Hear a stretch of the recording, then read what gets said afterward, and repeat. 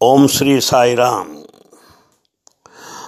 ముత్యాల సరాలు శీర్షికకు ఆహ్వానం పలుకుతున్నాం. మీ అందరి యొక్క ఉత్సాహ ప్రోత్సాహములకు ధన్యవాదములు. అది సెప్టెంబర్ మాసం 21వ తేదీ 2002 సంవత్సరం. ఆ రోజు తమాషాగా స్వామి అలా నడుచుకుంటూ వచ్చి సాయంకాలం వేళ ఎంతో అందంగా సింహాసనం పైన ఆసీనుడయి అడిగారు ఒకటే ప్రశ్న. నీకు తెలుసా అనిల్ కుమార్, దీర్ఘ జీవితం ఎలా జీవించాలో నీకు తెలుసా? దీర్ఘ జీవితం వెనక ఉన్నటువంటి రహస్యం నీకు తెలుసా అని అడిగారు. ఏం చెప్పండి స్వామి, నాకు తెలియదు అన్నాను. వెంటనే స్వామి అన్నారు, చాలా తేలికయ్యా అన్నారు. ఏంటి స్వామి అంత తేలిక అన్నాను. అప్పుడు బాబా గారు అంటున్నారు, 2 కావాలి దానికి, ఉంటే దీర్ఘ జీవితం వచ్చేస్తుంది అన్నారు. స్వామి అవేమిటి అంటే అప్పుడు స్వామి చెప్తున్నారు, 1 త్యాగము, 2వది ప్రేమ. త్యాగము ప్రేమ ఈ 2 కూడా దీర్ఘ జీవితమును ప్రసాదిస్తాయి. ఈ త్యాగం అనేది ఔషధము, ప్రేమ అనేది పథ్యము. ఈ పథ్యము ఔషధము రెంటినీ కూడా మనం సేవించవలసినటువంటి అవసరం ఉన్నది.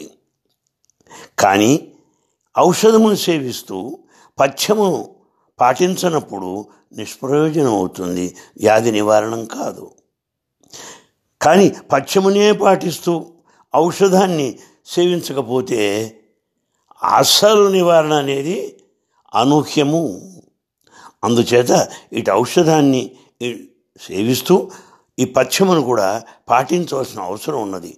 పథ్యం అంటే డయట్, అందరికీ తెలిసిన విషయమే, అవసరం ఉన్నదని స్వామి చెప్పారు. అంటూ ఇక్కడ అంటున్నారు, త్యాగమే ఔషధము, డయట్ పథ్యము అదే ప్రేమ, ఈ 2 అవసరమయ్యా దీర్ఘ జీవితానికి అన్నారు. ఎంత బాగా చెప్పారు స్వామి. అంటూ ఇక్కడ స్వామి ఒక ఉదాహరణ చెప్పారు. అది అమెరికా వాసిది. రాక్ఫెల్లర్ అని ఉండేవారు అమెరికాలో. ఈ దేశం యావత్తు కూడా ఆయన పేరుతో అనేకమైనటువంటి ధర్మ కార్యములు జరుగుతున్నాయి, విద్యా సంస్థలు నిర్వహింపబడుతున్నాయి, అనేకమైన పరిశోధన సంస్థలు కూడా జరుగుతున్నది యావత్ అమెరికాలో కూడా. ఇదంతా ఎలా వచ్చిందనుకున్నారు?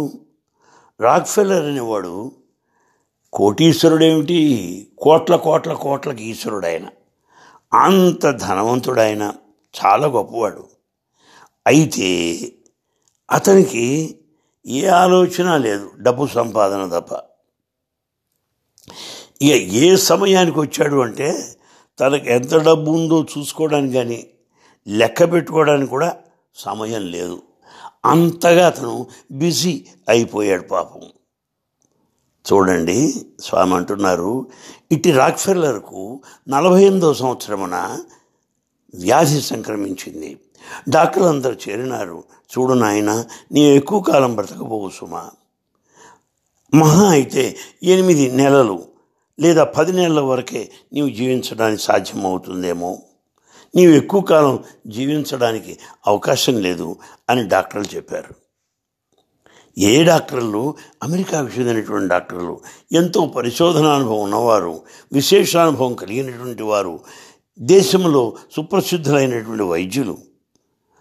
ఎప్పుడైతే ఈ మాట విన్నారో ఇక్కడ చెప్తున్నారు స్వామి, అమెరికాలో ఈ మందులు పొరపాటుగా ఇచ్చినప్పటికీ, వ్యాధి నిర్ధారణ పొరపాటు సంభవించినప్పటికీ వారందరూ కూడా న్యాయస్థానంలో నిలవలసిన అవసరం ఉన్నది. వారు జీవిత పర్యంతము కూడా జరిమానా కట్టుకోవాల్సిన అవసరం కూడా ఉంటుంది. అందుచేత వైద్యులు ఎంతో బాధ్యతాయుతంగా ప్రవర్తిస్తుంటారు అన్నారు స్వామి. ఎప్పుడైతే డాక్టర్లు ఎక్కువ కాలం ఈ రాక్ఫెల్లర్కి జీవితకాలం లేదని ఎప్పుడైతే చెప్పారో అప్పటి నుంచి రాక్ఫెల్లర్ ఏం చేయడం ప్రారంభించాడు, తనకున్న ధనాన్ని పంచడం ప్రారంభించాడు. విద్యా సంస్థలకు ఇచ్చాడు, వైద్య సంస్థలకు ఇచ్చాడు. యావత్ అమెరికా దేశంలో అన్ని సంస్థల వారికి సహాయం చేశాడు విద్య, వైద్య, పరిశోధన రంగాలలో. దీని ఫలితం ఏమైంది? 90 సంవత్సరాలు జీవించాడు ఆయన. చూడండి, ఎప్పుడో 40 ఏళ్ళలో పోవలసిన వాడు ఏమైంది?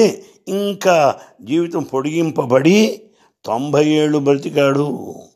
ఏమంటారు చెప్పండి? 90 ఏళ్ళ దాకా జీవించున్నాడంటే త్యాగము. అందువల్ల ఈ జీవితం పొడిగింపబడాలంటే త్యాగము ప్రధానము అని స్వామి సెలవు ఇచ్చారు. అయితే మనకు కావాల్సింది ఏది అంటే ఈనాడు మనం గమనించండి, మన హృదయాలన్నీ కూడా బండబారిపోయినాయి. ఈ బండబారిపోయి శిలల వలె కఠినమైపోయాయి మన హృదయాలు. ఇవన్నీ కూడా కరగవలసిన అవసరం ఉన్నది. లేదంటావా? ఈ రాళ్ల వలె అవే క్రమేణా ధ్వంసం అయిపోవాలి. విధరవే అవే చూడండి పొడి పొడిగా అయిపోతుంటాయి. కాలక్రమేణగా ఒక మట్టిగా మారిపోతూ ఉంటాయి. సుదీర్ఘకాలం పట్టవచ్చు.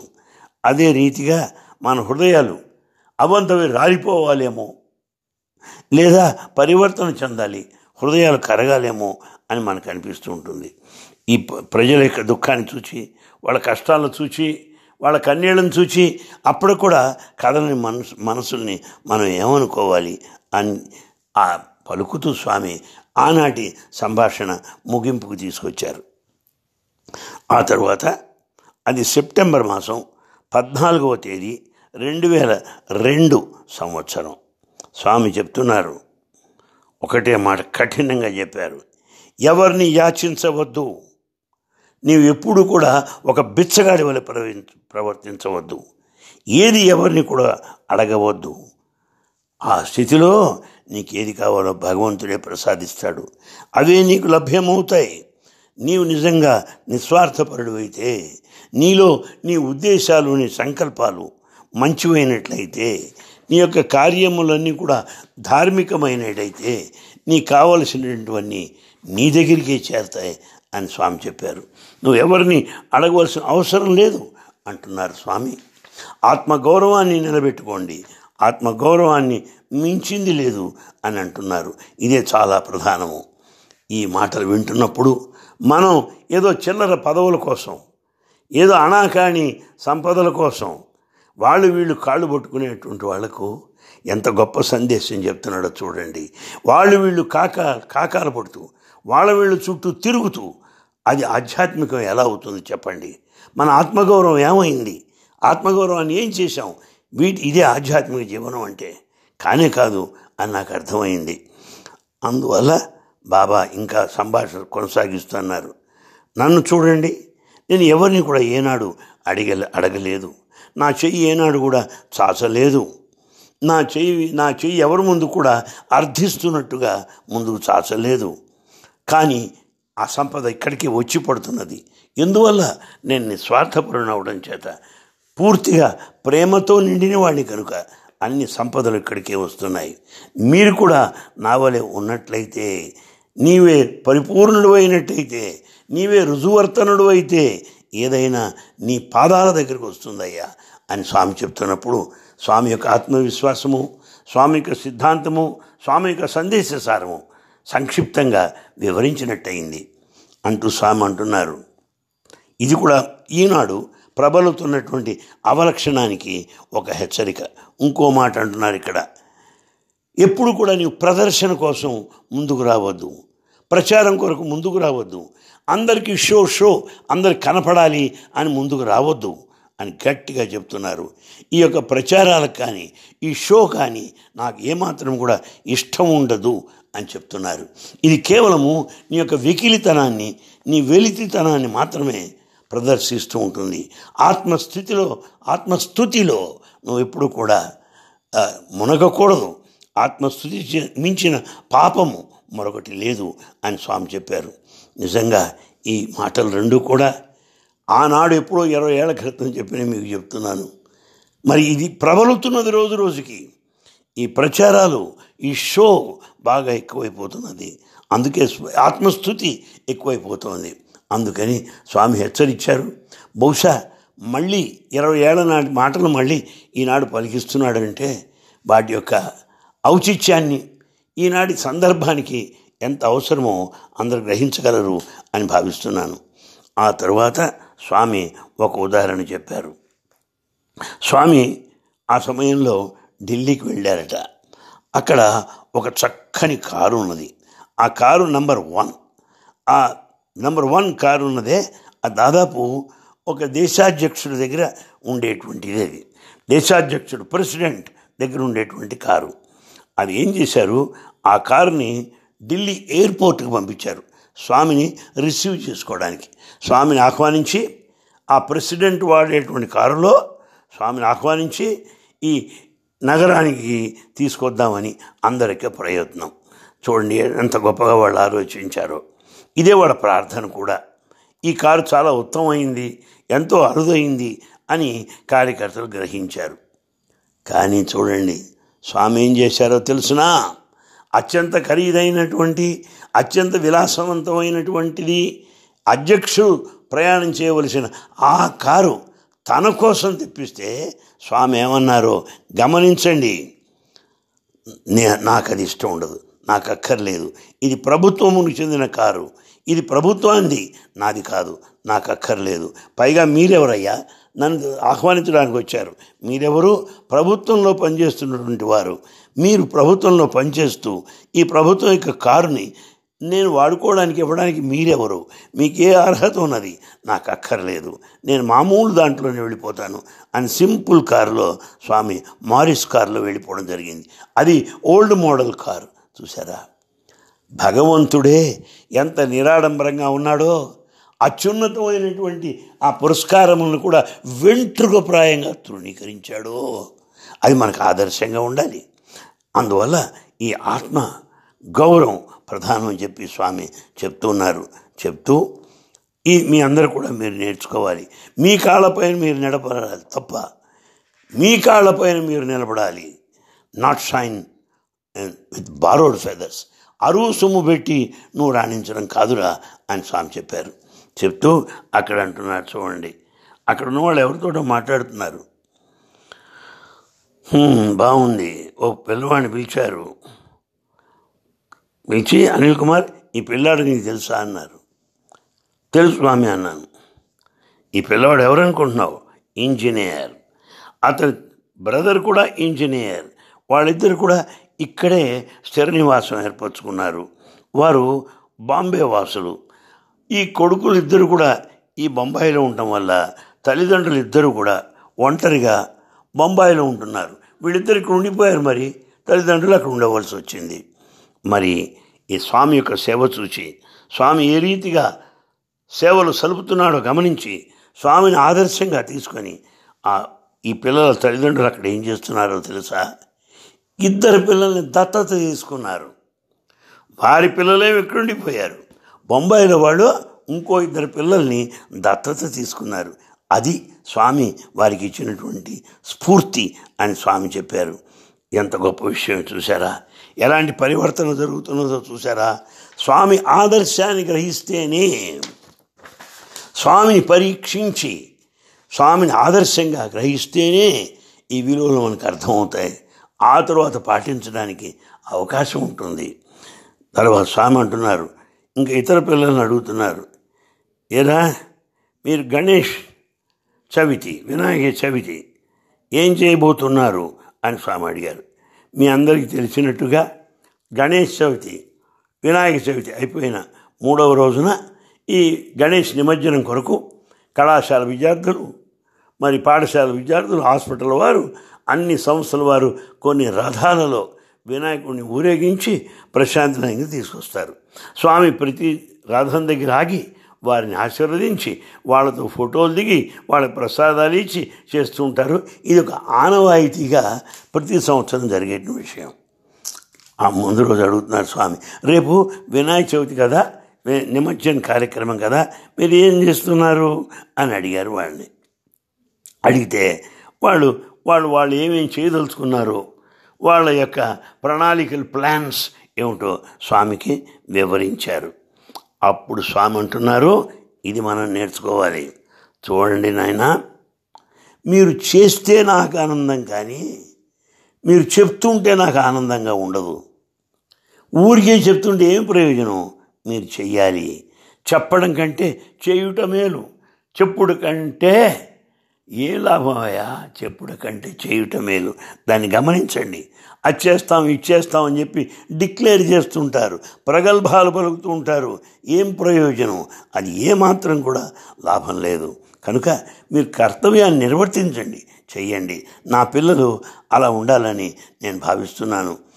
చూడండి, నేను అడుగుతాను మిమ్మల్ని, ఒకటే అడుగుతున్నాను మిమ్మల్ని, మీరు ఏం చేశారు అని అడుగుతాం, కానీ ఏం చేయబోతున్నారు ఏమిటి, మీ ప్రణాళికలు ఏమిటి అని నేను ఎప్పుడు అడగను అని చెప్పి స్వామి చెప్తున్నారు.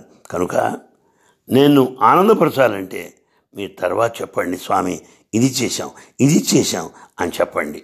అంతేగాని ఈ ప్రణాళికలు భవిష్యత్తులో చేయబోతున్నాం, ఈ మాటలు నాకు అంతగా రుచించవు అని స్వామి చెప్పారు. ఎంత గొప్ప పాఠమో మనందరికి కూడా గ్రహించండి. నేర్చుకోవాలన్న బుద్ధి ఉండాలే కానీ స్వామి కంటే పరమగురువు ఎవరున్నారు? స్వామి కంటే సద్గురువు ఎవరున్నారు? స్వామి కంటే ఆదర్శమూర్తి ఎవరున్నారు?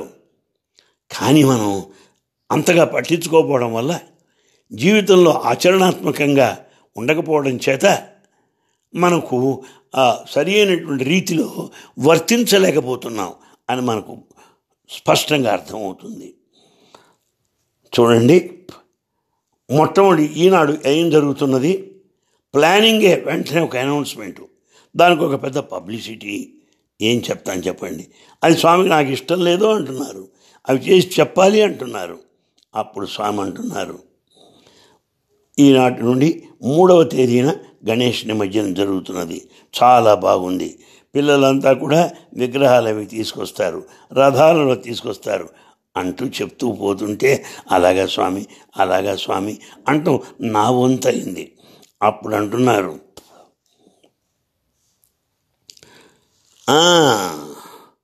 ఎంత చక్కని మాట అన్నారు చూడండి. అబ్బా, చెవులో రింగు రింగుమంటున్నది. ఆ పిల్లల్ని అడిగి తెలుసుకోవడంలో స్వామిలో తల్లిదండ్రులు కనిపించారు. ఏ రకంగా తల్లి, నాన్న ఏం చేశావురా, తండ్రి ఏ రీతిగా నాన్న ఏం చేశావురా అని అడుగుతాడో ఆ రీతిగా ఈ పిల్లలందరినీ ఏమిట్రా అని అడుగుతున్నాడు. పాపం అక్కడ ఆయనలో ఆ మాతృస్వరూపం కనిపించింది. వచ్చి అప్పుడు నా వంక చూసి అన్నారు, అన్ని రథాలు ఇక్కడికే రావాలయ్యా, అన్ని రథాలు ఎప్పటికైనా ఇక్కడికే రావాలి అన్నారు. ఇది మామూలుగా పిల్లలకి ఏమర్థమవుతుంది?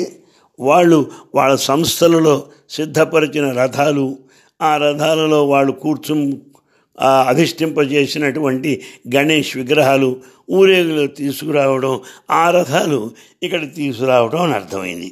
పిల్లలు కదా, సహజం అలా అనుకోవడం. కానీ కాస్త విజ్ఞులకు తెలిసే మరొక అంతరార్థం ఉన్నది.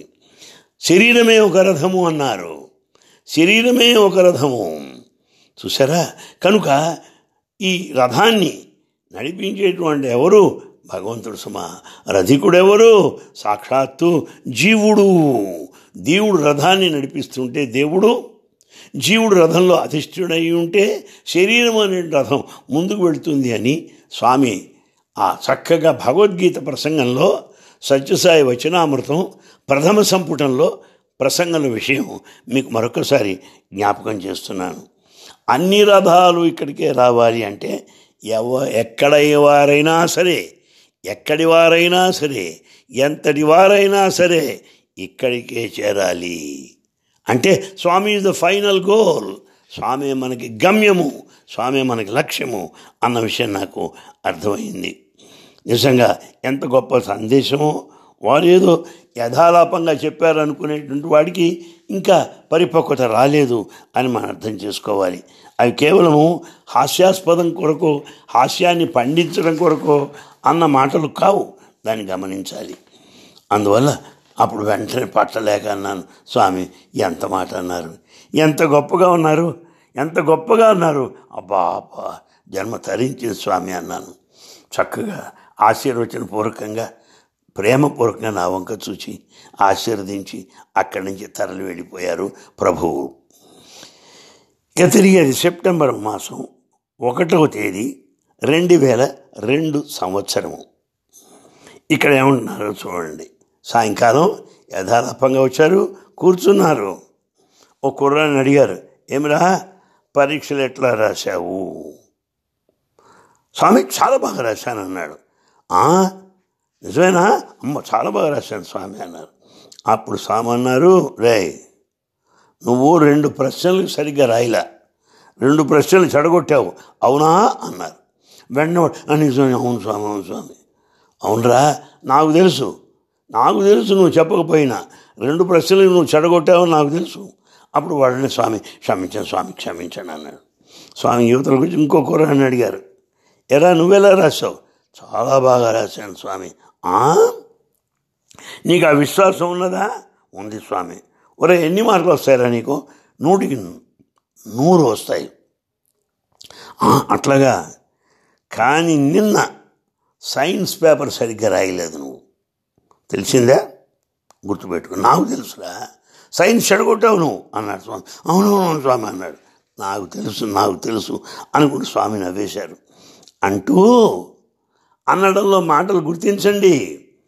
ఎక్కడో పరీక్షలు జరిగాయి, పిల్లలు ఇక్కడున్నారు, కొన్ని పరీక్షలు అయిపోయాయి, ఇంకా కొన్ని పరీక్షలు జరగవలసి ఉన్నది.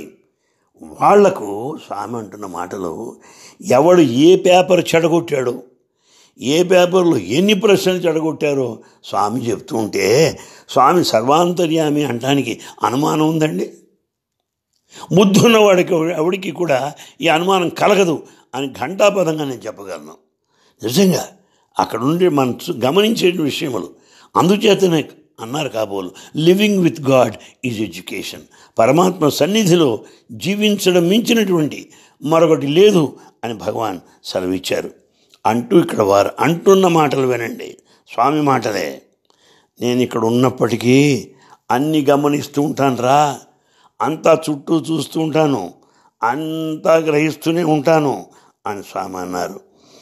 నేను అందరితోటి ప్రపంచంలో ఉన్నట్టు నా భక్తులు అందరితో కూడా సంభాషిస్తూనే ఉంటాను అన్నాడు స్వామి. నా భక్తులు ప్రపంచవ్యాప్తంగా వాళ్ళు ఉన్నారు, నేను వాళ్ళతో మాట్లాడుతూ ఉంటాను అన్నారు. ఈ మాట ఎంత గంభీరమైంది! స్వామి యొక్క సర్వశక్తి తత్వాన్ని తెలియడమే కాకుండా స్వామి యొక్క సర్వాంతర్యామి అనే విషయం కూడా మనకు అర్థమవుతుంది. అంత గాఢమైనటువంటి అంతరార్థంతో కూడుకున్నటువంటి వారి మాటలు మనం పోగు చేసుకోవాలి. అదే మన భక్తి, అదే మన జ్ఞానము అని మీ అందరూ కూడా విన్నవించుకుంటున్నాను. అదేమిటో ఆ సమయంలో కాలేజ్ ఆడిటోరియంలో ఒక నాటకం ప్రదర్శనకు ఏర్పాట్లు జరుగుతున్నాయి. ఓ నాటకం ఏదో స్వామి ముందు ప్రదర్శించాలనుకుంటున్నారు. పిల్లలంతా సన్నద్ధం అవుతున్నారు. ఎక్కడ? కాలేజ్ ఆడిటోరియంలో. స్వామి ఉన్నది మందిరంలో, ఈ పిల్లలు ప్రాక్టీస్ చేస్తోంది కాలేజీ ఆడిటోరియంలో. ఓ నాటకం కోసం ప్రాక్టీస్ చేస్తున్నారు. ఆ ముందు రోజు రాత్రి స్వామి నన్ను పిలిచి, నువ్వు వెళ్ళి అక్కడ రిహార్సల్ చూసిరాపో, అక్కడికి వెళ్ళి కాలేజ్ ఆడిటోరియంకి వెళ్ళి వాళ్ళ రిహార్సల్స్ ఎట్లా ఉన్నాయి చూసిరా అని నన్ను పంపించారు. సరే స్వామి అన్నారు, ఇంకే ఆనందంగా ఉంది. నిజంగా ఇంక ఒకటే మాట చెబుతున్నాను, వారు మాట్లాడటమే నాకు సంపద, అంతకు మించిన సంపద లేదు. నాతో మాట్లాడడం, నాకు ఈ పని పురమాయించడం, అంతకు మించిన ఐశ్వర్యం మరొకటి లేదు. వాటి కోసమే ఎదురు చూస్తుంటాను. అంచేత స్వామి చెప్పారు కదా అనిపించింది. వెంటనే పరిగెత్తుకుంటూ వెళదాం అని అనుకున్నాను. ఒకటే ప్రార్థన మనసులో ఉన్నది, స్వామి నీ దివ్యహస్తాలలో నన్ను ఒక ఉపకరణంగా మార్చుకో, నీ సందేశాన్ని వ్యాప్తి చేయడంలో నన్ను ఒక ఉపకరణంగా తీర్చిదిద్దు. ఇంతకు మించి నాకు జీవితం పైన ఆశ లేదు, కోరిక కూడా లేదు. మీ సందేశ వ్యాప్తే నాకు ప్రధానము. గడప గడప ఎక్కాలి, మీ సందేశాన్ని చెప్పాలి అని మనసులో అనుకుంటూ తలుచుకుంటూ ఉన్నాను. కానీ కాలేజీకి వెళ్ళాలి, స్వామి రిహార్సల్ చూడమన్నారు. వెళ్దాం అనుకుంటే స్పానిష్ వాళ్ళు ఉన్నారు, స్పానిష్ భాష మాట్లాడేటువంటి కొంతమంది భక్తులు వచ్చేసారు నా దగ్గరికి. అని మాట్లాడమన్నారు. దేశం కాని దేశం ఎంతో దూరం నుంచి వచ్చారు. అందువల్ల నేను వాళ్ళతో మాట్లాడుతూ కూర్చున్నాను. అందువల్ల నేను వెంటనే రిహార్సల్స్కి వెళ్ళలేకపోయాను. కానీ నేను కాస్త వచ్చినట్టుగా అటెండెన్స్ హాజరు వేసినట్టుగా ఉండాలి. మళ్ళీ స్వామి తెల్లవారితే ఏమన్నా అడుగుతారేమో, నేను ప్రమాదంలో పడతానేమో అన్న భయం నన్ను ఆవహించింది. అందువల్ల రాత్రి 9 గంటలకు వెళ్ళాను. అప్పటికి పిల్లలు ఈ రిహార్సల్స్ 2 సార్లు చేయడం అయిపోయింది. నేను వెళ్ళి అరే పిల్లలు రండ్రా, నా కోసం ఇంకోసారి ప్రదర్శించండిరా, రేపు స్వామి అడుగుతారు నన్ను చూసావని, నేను ఇరుక్కుంటాను రా ప్లీజ్ అని వాళ్ళని అడిగాను. పిల్లలకి నేనంటే ఎంతో ఇష్టం, నాకు పిల్లలంటే ఎంతో ఇష్టం. 49 సంవత్సరాలు విద్యారంగంలో గడిపిన వాడికి ఇంతకన్నా మించిన ఆనందం ఏముంటుంది చెప్పండి. అందులో ఈ కాలేజీ విద్యార్థుల గురించి సమర్థిస్తూ స్వామి దగ్గర ఎన్నోసార్లు చివాట్లు తిన్నాను. ఎందుకంటే వీళ్ళని సమర్థిస్తూ. అందుకని పిల్లలకి తెలుసు నేను వాళ్ళ గురించి ఎంత తప్పన పడ్డానో వాళ్ళకి తెలుసు. ఏదో ఉండాలి, లేకపోతే ఊరికే రావు కదండి ఏవి కూడా. ఎవడో చేసిన పని నేను చేశానని చెప్పుకోవడంలో ఏముంటుంది చెప్పండి. అలా కాదు, నాకు ఎప్పుడు కూడా బాగా స్వామికి పిల్లల్ని కోపడుతున్నారు పాపం, మనం ఏదో చెప్పాలి, మళ్ళీ స్వామిని యథాస్థితిలో పిల్లలతో హాస్యంగా ఉండేట్టుగా చేయాలి. ఇది చూస్తూ భక్తులందరూ సంతోషిస్తారు. ఇందులో నాకు చివాట్లు పడ్డా తప్పులేదు అనుకుంటూ ఉంటాను. ఈ రకంగా ఎన్నోసార్లు నేను ప్రమాదంలో కూడా పడ్డా ఉన్నాయి. అందువల్ల పిల్లల్ని అడిగాను, వరే కాస్త ఇంకోసారి వేయండిరా. సరే, వాళ్ళు కూడా నా మీద ప్రేమతో ఇంకోసారి రిహార్సల్స్ వేశారు. మంచిది అనుకున్నాను, చాలా బాగా చేస్తున్నారు అనుకున్నాను. అయితే అక్కడక్కడ నాకు కూడా కాస్త, నేను గుంటూరు ఏసీ కాలేజీలో ఉండగా డ్రామాటిక్ అసోసియేషన్కి డైరెక్టర్గా చాలా ఏళ్ళు పనిచేశాను. కాస్త నాకు ఈ నాటక అనుభవం ఉన్నది. నాటకం చేయకపోయినా, నాటకాలు ఆడటం చేతకాకపోయినా ఈ నాటకం వేసేవాళ్ళ గురించి నాకు తెలుసు. అందుకని వాళ్ళు చెప్పాను, అక్కడ ఇక్కడ కొన్ని మార్పులు మీరు చేసుకోవాలరా అని వాళ్ళకి చెప్పాను. ఇంకా వచ్చేసాను, రాత్రి ఇంట్లో పడుకున్నాను. ఇక తెల్లవారి వెళ్ళాము. ఉదయం అప్పుడు స్వామి ఈ నాటకంలో పాల్గొనేటువంటి పిల్లల్ని కొందరికి పిలిచారు. డ్రామా బాయ్స్ కమాన్, డ్రామా వేసేవాళ్ళు ఎవరు, రండి డ్రామాలో ఉన్నవాళ్ళని పిలిచి అడిగారు, నిన్న రాత్రి అనిల్ కుమార్ రిహార్సల్స్కి వచ్చాడా అని అడిగారు. ఈ పిల్లలు చెప్పారు, అవును స్వామి ఆయన వచ్చారు అన్నాడు. నో వాడు రాలేదు, రాత్రి 9 గంటలకు వచ్చాడు. అప్పటికి మీరు రిహార్సల్స్ పూర్తి అయిపోయినాయి, 2 సార్లు వేసేశారు. ఎందుకు అనుకుంటున్నారు? ఎవడో స్పానిష్ వాళ్ళు ఉన్నారు, ఆ గ్రూప్తో మాట్లాడుతూ కూర్చున్నాడు. ఈ అనిల్ కుమార్ ఎప్పుడు అంతే అన్నారు. అనేసి ఈ స్పానిష్ వాళ్ళతో మాట్లాడటం వల్ల అక్కడికి ఆలస్యంగా వచ్చాడు. సరే కానీ మీకేమైనా సూచనలు ఇచ్చాడరా అని అడిగారు. అడిగినప్పుడు అవును స్వామి కొన్ని సూచనలు ఇచ్చాడన్నారు. ఇక్కడ చూడండి స్వామి, మీకు ఆయన సూచనలు ఇచ్చాడా? మరి అనిల్ కుమార్ ఎప్పుడు ఏ నాటకంలో కూడా నటించలేదే, ఏ డ్రామాలో కూడా ఆయన నటించలా, ఆయనకి నటనానుభవం లేదు. మరి అలాంటి వాడు నీకు సూచనలు ఎట్లు ఇచ్చాడరా అని పక్క నవ్వేశారు. కానీ ఎందుకు వచ్చాడో తెలుసా? ఎందుకు మీ సూచనలు చెప్పాడో తెలుసా? ఎందుకని నేను వచ్చి తాన్ని అడుగుతానని తెలుసు, అందుకే ముందుగా జాగ్రత్త పడ్డాడు రా అని పాక నవ్వేశారు స్వామి. అని అప్పుడు అంటున్నారు, అనిల్ కుమార్ నువ్వు పెద్ద యాక్టర్ అయ్యా, ఓహో గొప్ప యాక్టర్వి, ఇట్రా అని పిలిచి నీకు డ్రామా నచ్చిందా అన్నారు. స్వామి నచ్చింది, చాలా బాగుంది స్వామి అన్నాను. అట్లాగా నువ్వు చూసావా? చూశాను స్వామి. బాగుందా? చాలా బాగుంది. అవును, నువ్వు 7 గంటలకు వెళ్ళావా నాటకం చూడడానికి అన్నారు. ఏం చెప్పేది? స్వామి 7ంటికి వెళ్ళాలని చెప్పారు, నేను వెళ్ళలేదు. నేను సమాధానం చెప్పే లోపలే అన్నారు స్వామి. లేదు నాకు తెలుసయ్యా, నువ్వు 9 గంటలకు వెళ్ళావు అన్నాడు స్వామి. చచ్చాను, గుండె గుబేలు మంది నాకు. అందువల్ల అట్లా కాదు అని పిల్ల వంక తిరిగి, మీరంతా రెడీ అవ్వండి, ఇవాళ నేను వచ్చి మీ డ్రామా ఎలా ఉందో ఇవాళ వచ్చి నేను చూస్తాను, రెడీ అవ్వండి అని చెప్పారు. అని చెప్తూ ఆ పిల్లల్లో కాస్త స్థూలకాయుడు ఉన్నాడు, దిట్టంగా ఉన్నాడు. వాడిని చూసి దగ్గరికి పిలిచారు. వాడిని, రై నువ్వు రావణాసురుడు వేషం వేస్తున్నావు అవునా అన్నారు.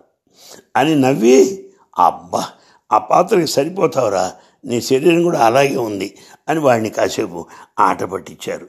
మరి ఇంకో కుర్రాడు వంక తిరిగారు, ఒరే నువ్వు హనుమాన్ పాత్ర వేస్తున్నావు కదా, చాలా మంచిది, మరి తోకేదిరా, హనుమంతుడు తోక ఉండదు నీకు లేదే అని వాడితో హాస్యం పలికారు.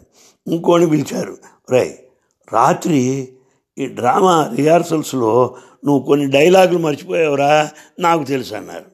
చూసారా ఎంత గొప్పగా ఉంది చూడండి. ఈ పాత్రధారులు ఎవరో తెలుసు, వాళ్ళు పోషించే పాత్రలు తెలుసు, సంభాషణలు మర్చిపోయిన వాడు తెలుసు. ఎక్కడా? మందిరంలో ఉన్న స్వామికి. ఇది జరిగింది ఎక్కడ? కాలేజ్ ఆడిటోరియంలో. ఏమండి ఇంతకన్నా ఏం కావాలండి? ఇవన్నీ కళ్ళారా చూచాక, చెవులారా విన్నాక ఇంకా చిత్తభ్రంశం కలుగుతున్నదంటే మన కర్మగాక ఏమనుకోవాలి చెప్పండి. ఎదురుగుండా జరుగుతున్న సత్యాలు ఇవన్నీ కూడా, ఇవన్నీ చూసాం. ఆ తర్వాత మళ్ళీ కాస్త అట్లా వచ్చేసి ఈ మ్యూజిక్ బాయ్స్ ఉన్నారు, పాటలు పాడటం ఇవన్నీ నాటకంలో మధ్యలో పాటలు కూడా ఉంటాయి కదండి. ఆ మ్యూజిక్ బాయ్స్ ఉన్నారు. వాళ్ళ దగ్గరికి వచ్చారు స్వామి. రై 3-4 పాటలు పాడారు, అందులో 3వ పాటలో నీ ఉచ్చారణ సరిగ్గా లేదురా అన్నారు. ఉచ్చారణ సరిగ్గా లేదు. ఆలోచించండి. ఈ పాటలు పాడేవాళ్ళంతా స్వామి కాలేజీల్లో అన్ని రాష్ట్రాల వాళ్ళు ఉంటారు. అందరిది తెలుగు మాతృభాష కాదు. అందువల్ల ఆ ఉచ్చారణ దోషాలు ఉంటాయి. అది స్వామి చెప్పేశారు. 3వ పాటలో ఉచ్చారణ దోషాలు ఉన్నాయి, పట్టేశారంతే. పెట్టేసి నా దగ్గరికి వచ్చి అంటున్నారు, ఏయ్ నీకు ఆ తప్పులు కనబడ్డాయా అన్నారు.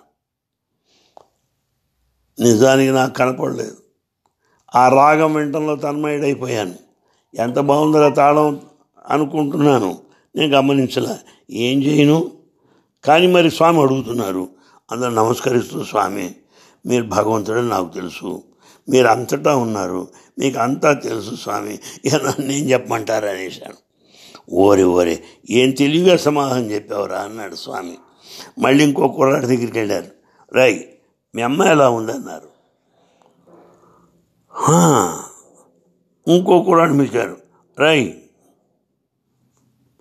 మీ తాత ఎలా ఉన్నాడని అడిగారు. అడుగుతూ, రై మీ తాత ఎవరు అని అడిగారు. వాడు అన్నాడు, స్వామి మా తాత పేరు రామన్. అలాగా, ఇప్పుడు ఎలా ఉన్నాడు ఆయన? స్వామి ఆయన సరిగ్గా లేడు స్వామి, ఆరోగ్యం సరిగ్గా లేదు. మరి నువ్వు నాకు చెప్పలేదే అని అన్నారు. స్వామి ఇక్కడున్న పిల్లల తల్లిదండ్రులు ఎట్లున్నారు, వాడి తల్లి ఎట్లుంది, వీడి తాత ఎట్లున్నాడు అని అడుగుతున్నాడు స్వామి. ఎంత ఆశ్చర్యంగా ఉంది నాకు అన్నాను. అప్పుడు రాత్రి డ్రామా రిహార్సల్స్లో ఏం జరిగిందో చెప్పారు. ఇక్కడేమో ఈ పిల్లల ఈ తాతలు అమ్మమ్మలకి ఏమవుతుందో చెప్తున్నారు. ఎట్లా స్వామి, మతిపోతున్నది నాకు అన్నాను. అప్పుడు స్వామి అన్నారు, చూడు నాకు అన్నీ తెలుసు అన్న విషయం అందరికీ తెలుసు. అందరికీ నాకు అన్నీ తెలుసు అని తెలియడం వల్లే ఇక్కడికి వస్తున్నారు ప్రశాంతి నిలయానికి. గుర్తుపెట్టుకో, ఎవరు ఊరికే రారు. ఈ ప్రశాంతి నిలయానికి స్వామి దగ్గరికి వస్తున్నారంటే ఎందువల్ల? వాళ్ళకి ఇవన్నీ తెలుసు, స్వామికి అన్నీ తెలుసని, స్వామి అన్నీ చేయగలడు అని తెలుసు, అందుకే వస్తున్నారయ్యా. దాన్ని నువ్వు గ్రహించు. ప్రతి వ్యక్తి గురించి కూడా నాకు తెలుసు, వాళ్ళ పూర్వోత్తరాలు నాకు తెలుసు. అదే వాళ్ళని ఈ క్షేత్రాన్ని తీసుకొస్తున్నది, అది దివ్యత్వం అని కూడా స్వామి పలకడం జరిగింది. చెప్తూ అక్కడ ఉన్నటువంటి ఒక కాస్త పోస్ట్ గ్రాడ్యుయేషన్ అయిపోయింది, ఎంఫిల్ డిగ్రీ చేస్తున్నాడు వాడిని పిలిచారు. ఈ ఎంఫిల్ డిగ్రీ అయితే తప్ప పిహెచ్డి చేయడానికి వీలు ఉండదన్నమాట. అతను పిలిచారు. రై నువ్వు ఎంఫిల్లో ఓ గ్రేడ్ తెచ్చుకున్నావు. ఓ గ్రేడ్ అంటే టాప్ అనమాట, అన్నిటికన్నా ఉన్నత స్థాయి. రా ఇక్కడ రా అని చెప్పి వాడికి ప్రసాదం ఇచ్చారు. చూసి నా వంక జరిగారు. చూసి అంటున్నారు, నీకు తెలుసు ఈ కుర్రాడు ఎంఫిల్ పూర్తి చేశాడని? నాకు తెలియదు స్వామి. దాన్ని ఇంకోని అడిగారు, రై నువ్వేం చేస్తున్నావో నువ్వు ఎప్పుడైనా చెప్పావా నాకు? లేదు స్వామి, నువ్వు ఎంఫిల్ చేస్తున్నావు నాకు తెలుసు అన్నారు. చూసావా? ఇంకో, అరే నీకు రిజల్ట్స్ వచ్చాయా? ఈ పరీక్ష ఫలితాలు వచ్చాయా అంటే స్వామి రాలేదు స్వామి, చెప్తున్నా విను, నీకు ఓ గ్రేడ్ వస్తుంది అన్నాడు స్వామి. రేపు సాయంత్రం రిజల్ట్స్ వస్తాయి, నీకు ఓ గ్రేడ్ వచ్చింది అన్నాడు స్వామి. ఏం చెప్తామండి? పరీక్షలు రాసేప్పుడు ఎట్లా రాసామో తెలిసాయే, రిజల్ట్స్ రాకమునిపై రిజల్ట్స్ తెలిసాయే, ఏ పేపర్ వచ్చి కొట్టామో వారికి తెలుసున్నాయే, ఏ ప్రశ్నలు ఆన్సర్ చేయలేదో వారికి తెలుసున్నాయే. ఏం చెప్తామండి? ఇంతకంటే ఏం కావాలండి?